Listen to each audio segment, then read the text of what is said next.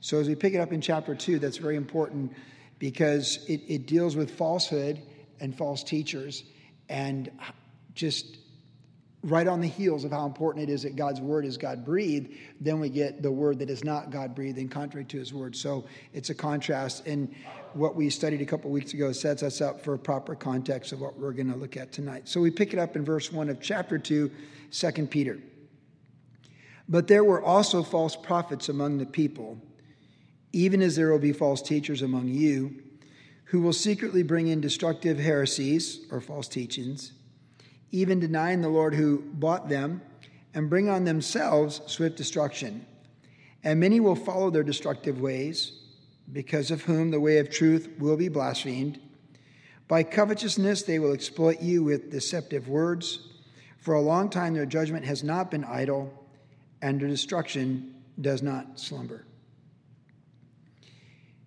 One of the unfortunate truths and realities of the human experience is falsehood. Now, we know that the devil is the father of lies, and he's a liar from the beginning. And we know that the devil goes to church. We know that the devil, we read in other places in the New Testament, Paul the Apostle mentioned deceiving spirits and doctrines of demons. The apologist Hank Hanegraaff said decades ago that when you hear a false teacher, the most dangerous of all false teachers, you don't know the most dangerous of teachers in the first minute. But by the 15th minute, he will say something, she will say something that is wrapped in truth, but is a great falsehood that confuses the truth. And that's the danger of false teachers. As there was false prophets in the Old Testament, and there were false prophets in the Old Testament, throughout the journey, particularly of Israel with false prophets, there are many of them. They're listed by name. They're sometimes generically referred to. There's always people that will surround themselves with someone who will tell them what they want to hear with falsehood to encourage them in pursuit of evil, and somehow seek to justify themselves before God or think they're right with God in the pursuit of that evil. It's human nature because we have to live with our conscience. So there are many false prophets listed by name in the Old Testament. When God had that covenant with Israel, he warned the people about false prophets. And he told them, you can know a true prophet from a false prophet by some pretty simple things. And the first thing is, a false prophet will indeed contradict the word of God. So if you know God's word, you will recognize falsehood. The most vulnerable person to a false prophet, or in the New Testament, a false teacher, is someone who doesn't know the word of God. If you know the word of God, you will recognize falsehood contrary to it. You'll be like, no, that's not what the word of God says. I remember reading a book of a popular person, TV preacher years ago, and it was kind of his worldview, and he would grab scriptures to put in there. It was a very popular book. He would grab scriptures to put in there to make a point. And I noted in that book, I highlighted every scripture he quoted, and every one of them was out of context. Every one of them. So the first thing we realize, if we know God's word, we will recognize those who teach something contrary to God's word. Another thing about false prophets, Paul the Apostle talked about how false apostles, that they can have lying signs and wonders. So they can even have things that appear supernatural or emotionally that can affect you, like a deceiving spirit. So there's supernatural power behind false prophets in many cases with deceiving signs and wonders. In other words, the devil does supernatural things, just like James and Jannes did there in the house of Pharaoh in the Old Testament, where they could turn water to blood. It didn't help anything, but they could. They could turn sticks into snakes. And it's like the dark kingdom has dark power, and false teachers often have lying signs and wonders that accompany their teaching. So that's something, false prophets in the Old Testament and false teachers in the New Testament. We're told that. We're warned that by the Holy Spirit through the Apostle Paul. We will see later on in this book, another thing that false prophets and false teachers do is they twist Scripture out of context to their own destruction, which is what I mentioned earlier. They twist Scripture out of context.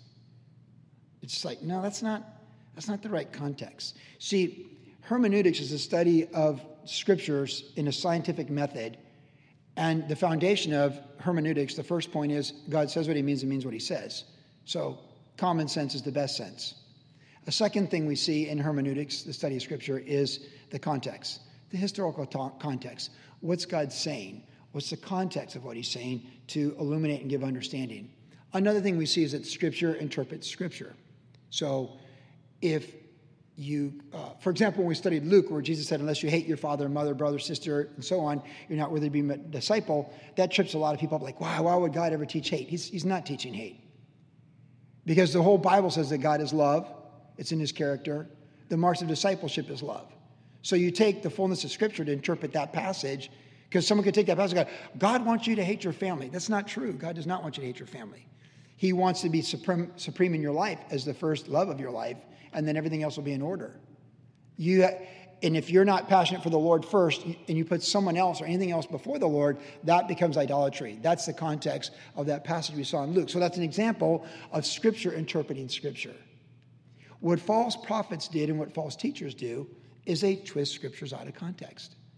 And they do. But one other thing that we have for sure to identify a false prophet or a false teacher is they say things are going to happen that do not happen. That was back in the book of Deuteronomy in the Old Testament. God said through Moses, like, hey, you'll know false prophets because when they say they're saying this, and if it doesn't come to pass, you know that I didn't send them, and they are a false prophet. So this is really easy for identifying many mainstream Christian cults, if you will, because there are many people who have said things, whether it's Christian Science, Jehovah's Witnesses, Mormonism. They've said many different things on behalf of God from their perspective that have not come to pass. And most particularly, the Jehovah's Witnesses have been doing this for a long time. Their doctrine's always changing because John Charles Russell said things would happen that did not happen. So they put a spin on it, but if you just take God's word at face value, it says if they say they're speaking for the Lord, and it's the end of the world in the early teens of the 20th century, and it doesn't happen, that's a false prophet. Okay, so it's not difficult per se to discern false teaching and false prophets. The foundation: know the word of God, and you'll recognize that which is not the word of God. Test all things. So do not despise prophecies, as the Bible says, but test all things and hold fast to that which is good. Know that the devil has lying signs and wonders. So signs and wonders don't supersede the word of God. The word of God supersedes signs and wonders. If someone does a sign and wonder and then says something that's contrary to the word of God, that's a deceiving spirit and a doctrine of a demon. And we're told to be very careful of that. And to note that people twist Scripture to their own destruction. So the proper context of Scripture. And God says what he means what he says. And if someone says that something's going to happen and it doesn't happen, that's false prophecy. That's a false teacher. So it's a reality. Now, there's a good application here for us. All we have to do is look in the New Testament in the book of Acts. When Paul the Apostle came to the Jews after Thessalonica, Jeremy and I just taught some Thessalonica on Saturdays, he came there in his second missionary journey to Berea. And he read the Scriptures and he expounded on them how Jesus Christ fulfilled these Scriptures. And it says that the Bereans were noble-minded, more fair-minded, and they searched the Scriptures, they looked at the Scriptures contextually to see if what Paul said was true, and they found that it was true. In other words, the gospel being preached by Paul was sound doctrine in fulfillment of Old Testament Scriptures. It was, as the book of Acts chapter 2 calls, the apostles' doctrine, and it stood the test of Scripture. So you test all things, and you hold fast that which is good. And the safest foundation to be in healthy churches, obviously, is the teaching of the word verse by verse, chapter by chapter, book by book. It's less likely. People can still get off, so don't get me wrong. People can still get off, but expository verse by verse teaching generally preserves a proper context where when I get up here to teach, I don't wonder what I'm teaching. I'm going to teach 2 Peter chapter 2 in its proper context. Now, if I'm always doing topicals, and I'm not against topicals, obviously I've done some at various times, but if I want to teach on, let's say, marriage, then I can have my points that I think I want to teach on in marriage, and then I go try and find Bible verses to match it up. Or in some cases, you see quite often with TV preachers, they just give a topic without even a Bible verse to support it. And sometimes they give a Bible verse, but it's not really the right context. It's not really the right context. So the safest thing of all is for you personally to study the Bible verse by verse, chapter by chapter, book by book, with study guides, if you like. Most false teachers don't go for that stuff. And then it'll help you discern. And you can be like a Berean and be more noble-minded, fair-minded, and say, yeah, this is true. And of course, God's word confirms his word, and it builds us up and reproves us and corrects us. So it's a reality. There were false prophets that the people of Israel were held accountable to recognize in their day truth from falsehood. Or like when Elijah said, hey, if the Lord's Lord, worship him. If Baal's God, then worship him. But choose this day whom you will serve, right? Like Joshua did the same thing. You can worship the gods here, but as for me and my house, family, we're going to serve the Lord. But you must choose whom you're going to serve. So inevitably, every human soul has to decide, are we going to follow the truth of God's word to guide and govern and direct our lives and submit ourselves to the Spirit of God in that for the blessings that are there? Because God said to Joshua, do not depart from the words of this law. Do not depart to the right or to the left, but obey it. And then you will prosper. And everywhere you go, you will possess the land. There's a blessing on the word, obeying the word. But if we depart for falsehoods, then we're going in a bad way. And 30 years of ministry, I've seen plenty of people go after false teaching, and it's grievous and it's hard to see. But the surest foundation is to be a woman of the Word of God and a man of the Word of God, and to grow in the Word and just be built up in the Word, and let God speak to you from the Word. And you will recognize when it's not the Word, or out of context of the Word, or completely contrary to the Word. So it's a reality, and Peter is helping. The purpose of this book is to remind the church of every generation through the Holy Spirit that it's an unpleasant reality, but it's a great reality, and it's just the truth. So for us, our application is just to test all things. If you are in the Word of God regularly, you will generally recognize what's not the Word. We pick up in verse 4. You'll recognize false teaching when you see it. For if God did not spare the angels who sinned, but cast them down to hell and delivered them into chains of darkness to be reserved for judgment, and did not spare the ancient world, but saved Noah, one of 8 people, a preacher of righteousness, bringing the flood on the world of the ungodly, and turning the cities of Sodom and Gomorrah into ashes, condemning them to destruction, making them an example to those who afterward would live ungodly, and delivered righteous Lot, who was oppressed by the filthy conduct of the wicked, for that righteous man dwelling among them tormented his righteous soul from day to day by seeing and hearing their lawless deeds. Then the Lord knows how to deliver the godly out of temptations and to reserve the unjust under punishment for the day of judgment, and especially those who walk according to the flesh in the lust of uncleanness and despise authority. They are presumptuous, self-willed. They're not afraid to speak evil of dignitaries, whereas angels who are greater in power and might do not bring a reviling accusation against them before the Lord. Let's stop there.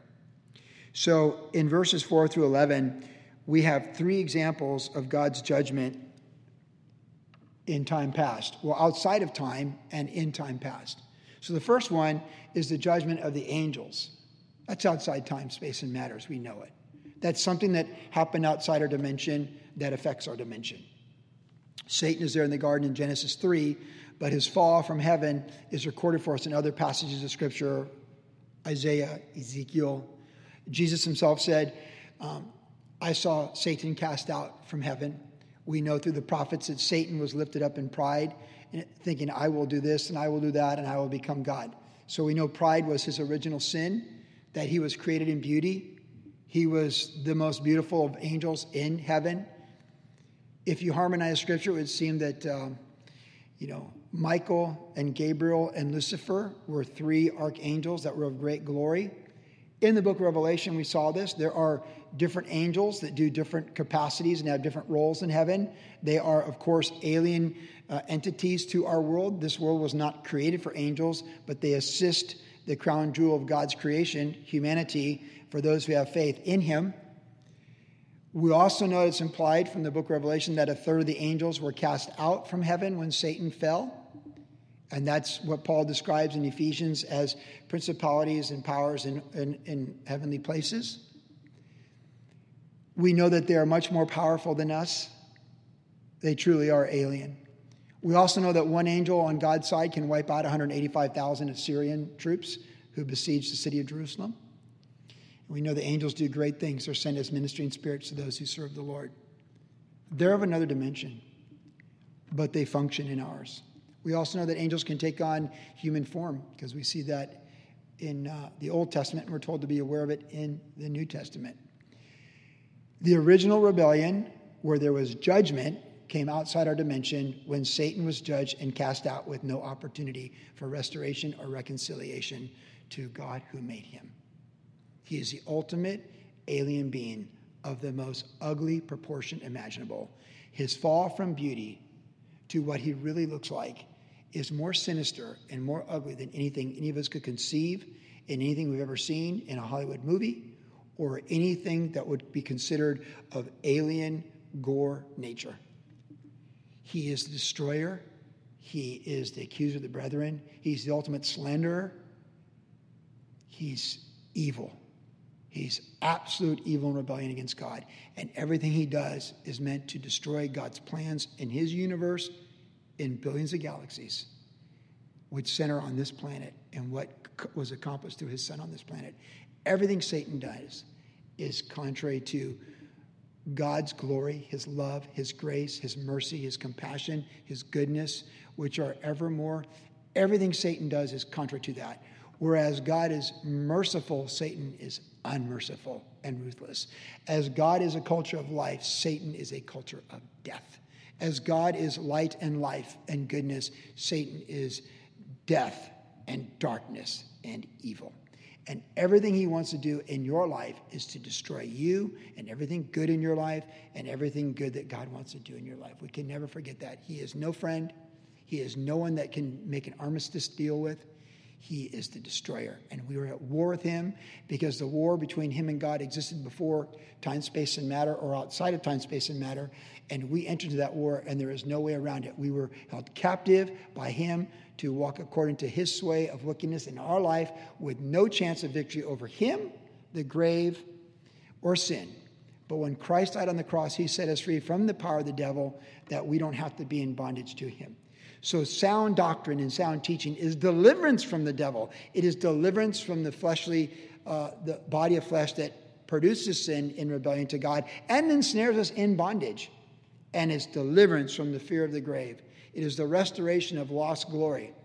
Satan was judged, and his time is limited. And the book of Revelation makes that very clear. There is a judgment on Satan. And there in Revelation 20:10, we read that he is cast into the lake of fire. Over. That is his end.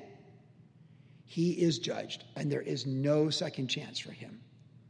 So that's one example of God's judgment being used here to warn us.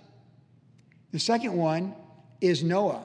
Now, we know in the time of Noah that the thoughts and intents of man's heart were only evil.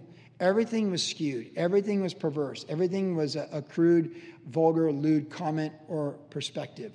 There was no decency. There was no moral character. It was such depravity that there was no coming back from it. There was no way to redeem it. It was gone. Humanity was so gone. And apart from Noah finding grace in the eyes of the Lord, it was an implosion of humanity completely given over to total depravity, like Romans 1 warns about, but probably even worse, because it's a primeval world. It was a different world. People lived longer, right? The planet was in a better ecological system. It was an incredible planet. And our planet as we know it, with all of its weather systems and all the different terrains, it's all the result of a post-flood world. God judged that world in a total global flood where only 8 human beings survived that. And he did it to save humanity. He did it so we could be here as the sons and daughters of the 3 descendants of Noah. And all of us trace our genealogy back to Adam because we're all sons of Adam, and in Adam all die. And the second Adam, Christ, redeems us from that curse of sin that we're born with in our system, in our body, to rebel against God. But we all go back to the dawn of creation. Every one of us is a DNA descendant from Adam, the first man. Every one of us. And every one of us from this young earth come through one of those 3 sons. Our forefathers were on that ark, and they were delivered by the living God. He sealed them in that ark to protect them from the judgment. And having recently listened to a message by Pastor Chuck from the 70s on this chapter, Genesis 6, I just was as if the hair was standing up on my skin. It was so powerful. and so authoritative of absolute truth. It just reminded me of these matters. That God judged the world for sin, so we, in spite of our sin, could have a second chance and be here tonight through faith in Jesus Christ, in obedience to the Scripture, and be born again through faith in Jesus Christ by the living God. And we say, amen. Because that could have been the end, but it's not. And every good thing we've enjoyed in life is a result of the goodness of the Lord in our life, the love we experienced, the love we've given, the beautiful sunrises we've watched, the beautiful dawns, the joyful moments, all the good things and the difficult things of life. We live by the grace of God because God preserved Noah through that flood. God sealed Noah, and we're told in Hebrews 11:6 that by faith Noah built that ark for the saving of his household and became an heir of righteousness. And we are descendants of that inheritance. As the Church of Jesus Christ, on September 25th, 2018. It's beautiful. We're here. But God judged the world. Now, next chapter, we'll see that people want to forget that. We'll get that next week, chapter 3. But he did. And all true science confirms a cataclysmic event and a global flood and a post-flood ice age. The real science, true science, confirms that. And all the great scientists in human history recognize that as well, if you study their writings. It's only demented, evil men, demonically deceived, that come up with other bizarre conjectures of man's origin, purpose, and destiny. It's just demented, dark, demonically deceived men.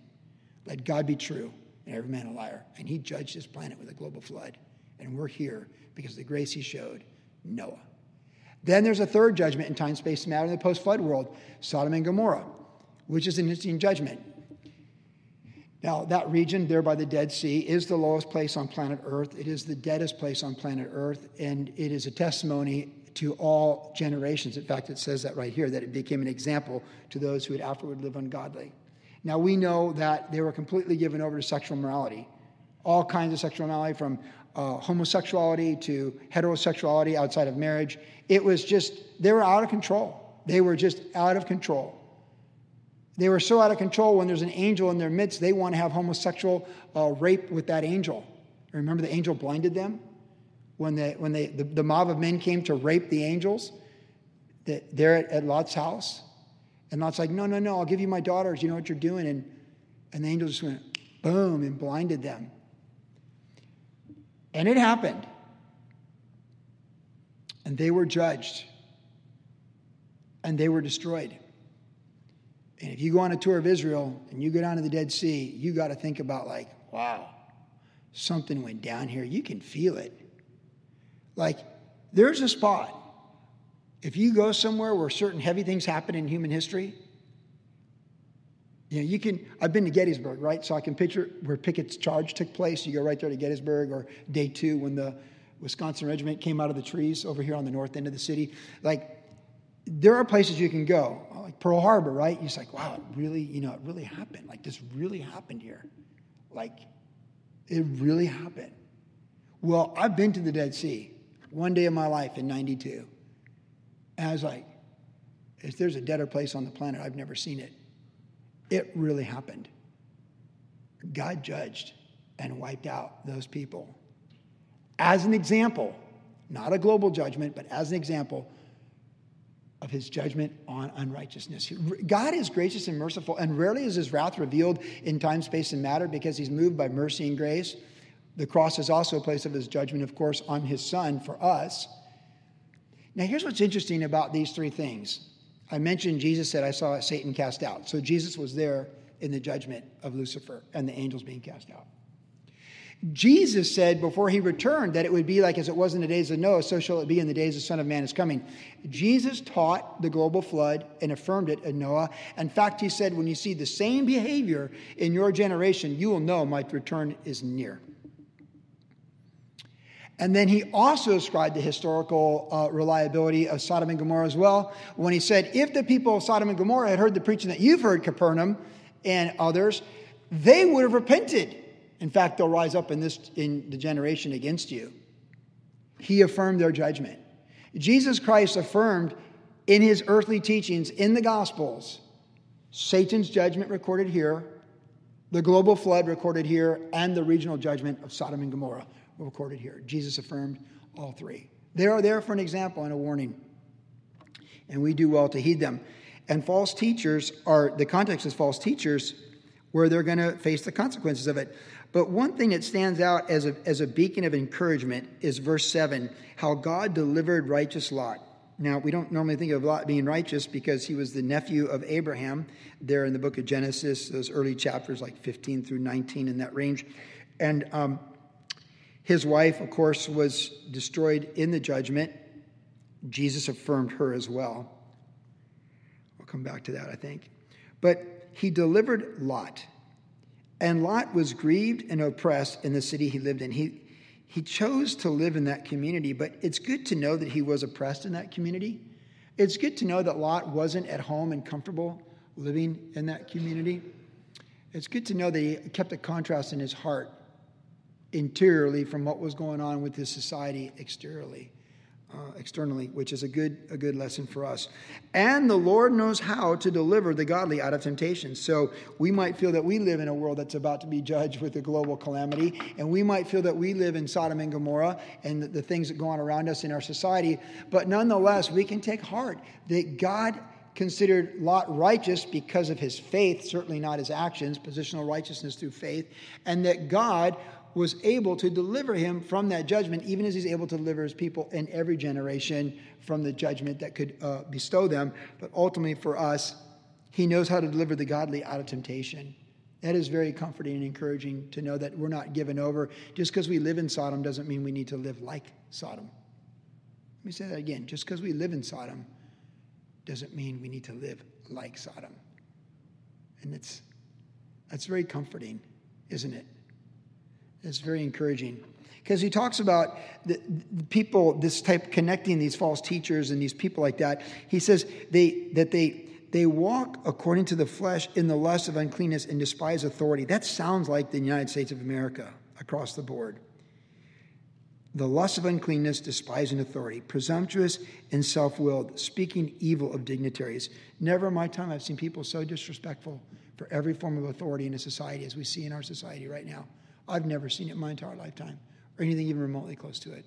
It is unbelievable, the disrespect, the demonic disrespect and slander for authority. Everything that God has ordained that should be good is considered evil, and all that is contrary to the character of God seems to be exalted as being good. And it just is what it is, but we take comfort because God delivered righteous Lot, and he knows how to deliver the godly out of temptation. So it's as bad as an environment can be, it's never about the environment. It's about the heart and how we persevere. And he even talks about angels in verse 11 not even bringing accusations. There are people bringing a lot of accusations against a lot of people in this country. There are angels that wouldn't even bring those accusations. Think about that. There can be no good end for anyone who is a blasphemer or a slanderer. We do wise to filter our opinions, to fear the Lord, and know we'll give an account for every word, every idle word. You know, the woman who controls her spirit is better than one who takes a city. We know that from the Proverbs. And the real true mark of maturity in the Lord is the ability to forgive a wrong, to let it go, and not have to vindicate ourselves. And it's hard. Slander, disrespect for authority, and blasphemy are nothing new under the sun. The Nazis and the brown shirts they did this regularly. For Pete's sakes, Jezebel did this against Naboth in his vineyard, right? Get some scoundrel men to testify wrongly against him, have him put to death, and then take the vineyard. There you go, Ahab, there's your vineyard. But what was the end of her? She was tossed from the window and ripped to shreds by the dogs without a proper burial. There is a way that seems right to a man, but the end thereby is death. And all things are naked and bare and open to him to whom we must give an account. There's not one evil thing thought, said, or done on this planet right now and in this country that those individuals will not be held accountable for, beginning with the person I see in the mirror and the people I see in the news and next door. So I think we're just very wise to humble ourselves under the mighty hand of God, Aspire to live a quiet, peaceful life, as it says in Thessalonians, and glorify the Lord and keep our eyes on the prize of heaven and being faithful. It's a difficult time we live in. But these brute beasts, verse 12, these like natural brute beasts, made to be caught and destroyed, speak evil of things they do not understand and will utterly perish in their own corruption, and will receive the wages of unrighteousness as those who count it pleasure to carouse in the daytime. They are spots and blemishes, carousing in their own deception while they feast with you. Having eyes full of adultery, they cannot cease from sin, enticing unstable souls. They have a heart trained in covetous practices and are accursed children. They have forsaken the right way and gone astray, following the way of Balaam, the son of Beor, who loved the wages of unrighteousness. But he was rebuked for his iniquity, a dumb donkey speaking with a man's voice, restraining the madness of the prophet. So progressive thoughts here now, that these false teachers and this culture of people following false teachings, and by the way, this land is filled with people following false teachings concerning Jesus. That goes without saying. I think we all know that. But they're like brute beasts, and they speak evil of things they do not understand. So falsehood does this. These people speak in evil. You know, almost all Americans consider themselves religious too, by the way. I think most of us know that too. Like, most Americans say they believe in God. While they attack other people who believe in God, it's crazy how those who reject the scriptures or twist the scriptures attack those who actually believe and stand on the scriptures. I mean, I know you know what I'm talking about. But they speak evil. They speak evil of things they do not understand. People blaspheme against the Lord. When we reduce Jesus Christ and his righteousness and his glory to the sinful nature of man, we are blaspheming the Lord. And those who do so in the pulpit will receive a stricter judgment. They don't understand. They're self-deceived. And they will utterly perish. And they will receive the wages of unrighteousness, verse 13. They are, in the name of Jesus, they're there with eyes full of adultery, enticing unstable souls. Hearts trained in covetous practices. Many people see ministries as chances to fleece God's flock. And they've forsaken the right way. Now, mainstream denominations in America, almost all of them come from a historically sound foundation of what we call evangelical Christianity, believing the gospel of Jesus Christ and the Word of God. But almost all these mainstream denominations have died as they've embraced modern liberalism and all the sinful nature of that they ascribe to God, saying that God made people that way, that God doesn't judge that stuff, that we're not accountable for that stuff. And they lose having a form of godliness, they deny the power thereof. And this is what we see in our land on a large scale. And we can't let it discourage us. Even in the Old Testament, when there's false prophets, there are people like Jeremiah that were true prophets who were persecuted, attacked, beaten, and imprisoned and thrown in the mire because they were true prophets. Just because the false prophets or false teachers have a grander stage, travel in higher circles, if you will, and are more accepted by the people, you can't let that discourage us from being true to God's word and being true teachers of God's word in our life and how we carry ourselves. Let God be true and every man a liar. There's nothing hidden that won't be revealed. Balaam is an interesting guy in verse 15. He, of course, is from the book of Numbers in the Old Testament. He was there when the Jews were in their wilderness wandering for the 40 years between Egypt and coming into the promised land under Joshua. Balaam comes out of nowhere, and he was bought by Balak to come and curse God's people as they came through Moab, modern Jordan. And he was paid money to curse Israel, and he couldn't curse them because he said, "You can't curse my people." So 3 times he blessed Israel, and Balak said, "You've cost yourself all the money I was going to give you because you didn't curse him." But we know from the scriptures that Balaam came up with a way to curse Israel. What he did is Balaam told Balak, "Look, I can't curse them, but if you can get these men to sleep with the women and worship their idols, then God will judge them just to judge them because he will chasten whom he loves." So Balaam came up with this idea that that's what he would do, and that's what he did. And they gave Balaam the money. And so he thought he pulled it off like, hey, you can't go to hell on a technicality, right? I blessed God's people. I gave information to the enemies, but I didn't do it. It's just going to happen. But of course, we know in the book of Numbers that Balaam was indeed struck down by God. You just got to think, like, when God sends you when your donkey talks to you, like, okay, first of all, God can do anything he wants. I always ask myself, was it God taking over the animal and speaking through the donkey? Or was it God actually equipping the donkey to communicate? You ever think about that? See, like dogs communicate. You can buy books, what your dog wants to tell you, right? I mean, Cesar Millan's like, hey, the dog whisperer. It's like, I'm the leader of the pack. And so, animals are smart. What do people do? Like when my daughter Leah wanted to be a dolphin trainer at SeaWorld, her major was not going to be biology. It was going to be psychology. Because if you work with the animals, even the SEAL trainers and all that, you have to learn the behavior and how to understand the communication of the animals. Those animals communicate. Daisy Dolphin at SeaWorld, she communicates. She does. And she does 4 backflips when you call her to, right? So I always crack up on Balaam the donkey. It's just, you read the stories, and he's not even fazed by oh my goodness, my donkey's talking to him. He's like, no, you stupid donkey, do what I tell you to do. He didn't even come up for air. Just what? Oh, are we doing this right now? Oh yeah, we're doing this right now. He just goes right at it with his donkey. It's donkey's like, I'm good to you. What's your problem? It's he didn't oh my goodness, the donkey's talking to me. Fear of the living God, fall on your face. No, it's just you stupid donkey. I'm the boss here. You're the donkey. They didn't even come up for air because the Bible says the madness of the prophet. I just think if you ever have an animal talking to you, you better stop and think really good about what that animal's saying. Because you're going to be saying something from the Lord stop, don't do it, more than likely, right? And you might not tell anyone he was talking to you either. Just take it face value what the Lord told you through your cat and go forward, okay? You follow me there? All right. So God did something so profound and supernatural, but it didn't stop Balaam from going to do this thing because of his covetousness for the wealth. That's the story. So we know that godliness with contentment is great gain.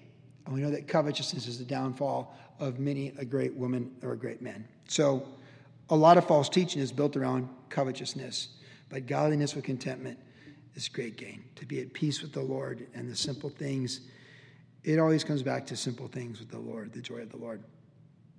Now we read on verse 17, we wrap it up. These, talking about these false teachers, are wells without water. Man, that's a really bad title, wells without water. Clouds carried by a tempest, for whom is reserved the blackness of darkness forever. For when they speak great swelling words of emptiness, they put the books out there, they got all the stuff. They allure through the lust of the flesh, through lewdness, the ones who have actually escaped from those who live in error.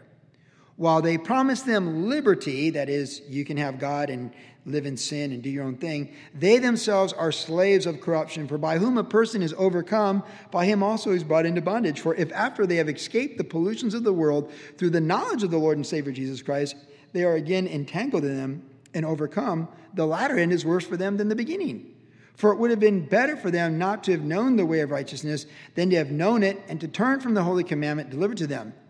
But it has happened to them, according to the true proverb, a dog returns to its own vomit, and a sow having washed, or a pig having washed, to her wallowing in the mire. Well, it's never good when God compares anyone to a dog going back to vomit or a pig to the mud, but that's what he does with these false teachers by his Spirit to the Apostle Peter. Now, wells without water, that's what false teachers and ministries with falsehood look like. They look like a well, but they don't have water. It looks like this, but it doesn't have the substance behind it. A church should always be a place of truth. Truth centered on the person, the work, the character, the position, and the promises of Jesus Christ and his return. And the totality of Scripture. And when it's anything less than that, it's just a well without water. The redemption of our souls is very costly. As costly as Jesus on the cross and the tomb being empty. And that needs to be the central foundational message of a church, its purpose, and its existence. And anything other than that is just a club of humanity, at best do-gooders, making time, space, and matter better, but having no value for eternity. It has to be the gospel. And those who have the gospel should be moved even greater than those without to do good things for time, space, and matter, not because we're trying to make the world a better place, which we want our legacy to be, but we're trying to bring the world to the ultimate better place, heaven itself, to the kingdom that's coming. Now, he does warn about the danger when people have false liberty, when they say they have liberty, but we're told in a number of places in the Bible that not to let our liberty enslave us. And there's a great danger where liberty becomes something that becomes bondage. And there is this warning here about escaping things and then returning to those things. We think of Jesus when he told that story about the house being swept and the demon being removed, but then he comes back and it's 7 times worse.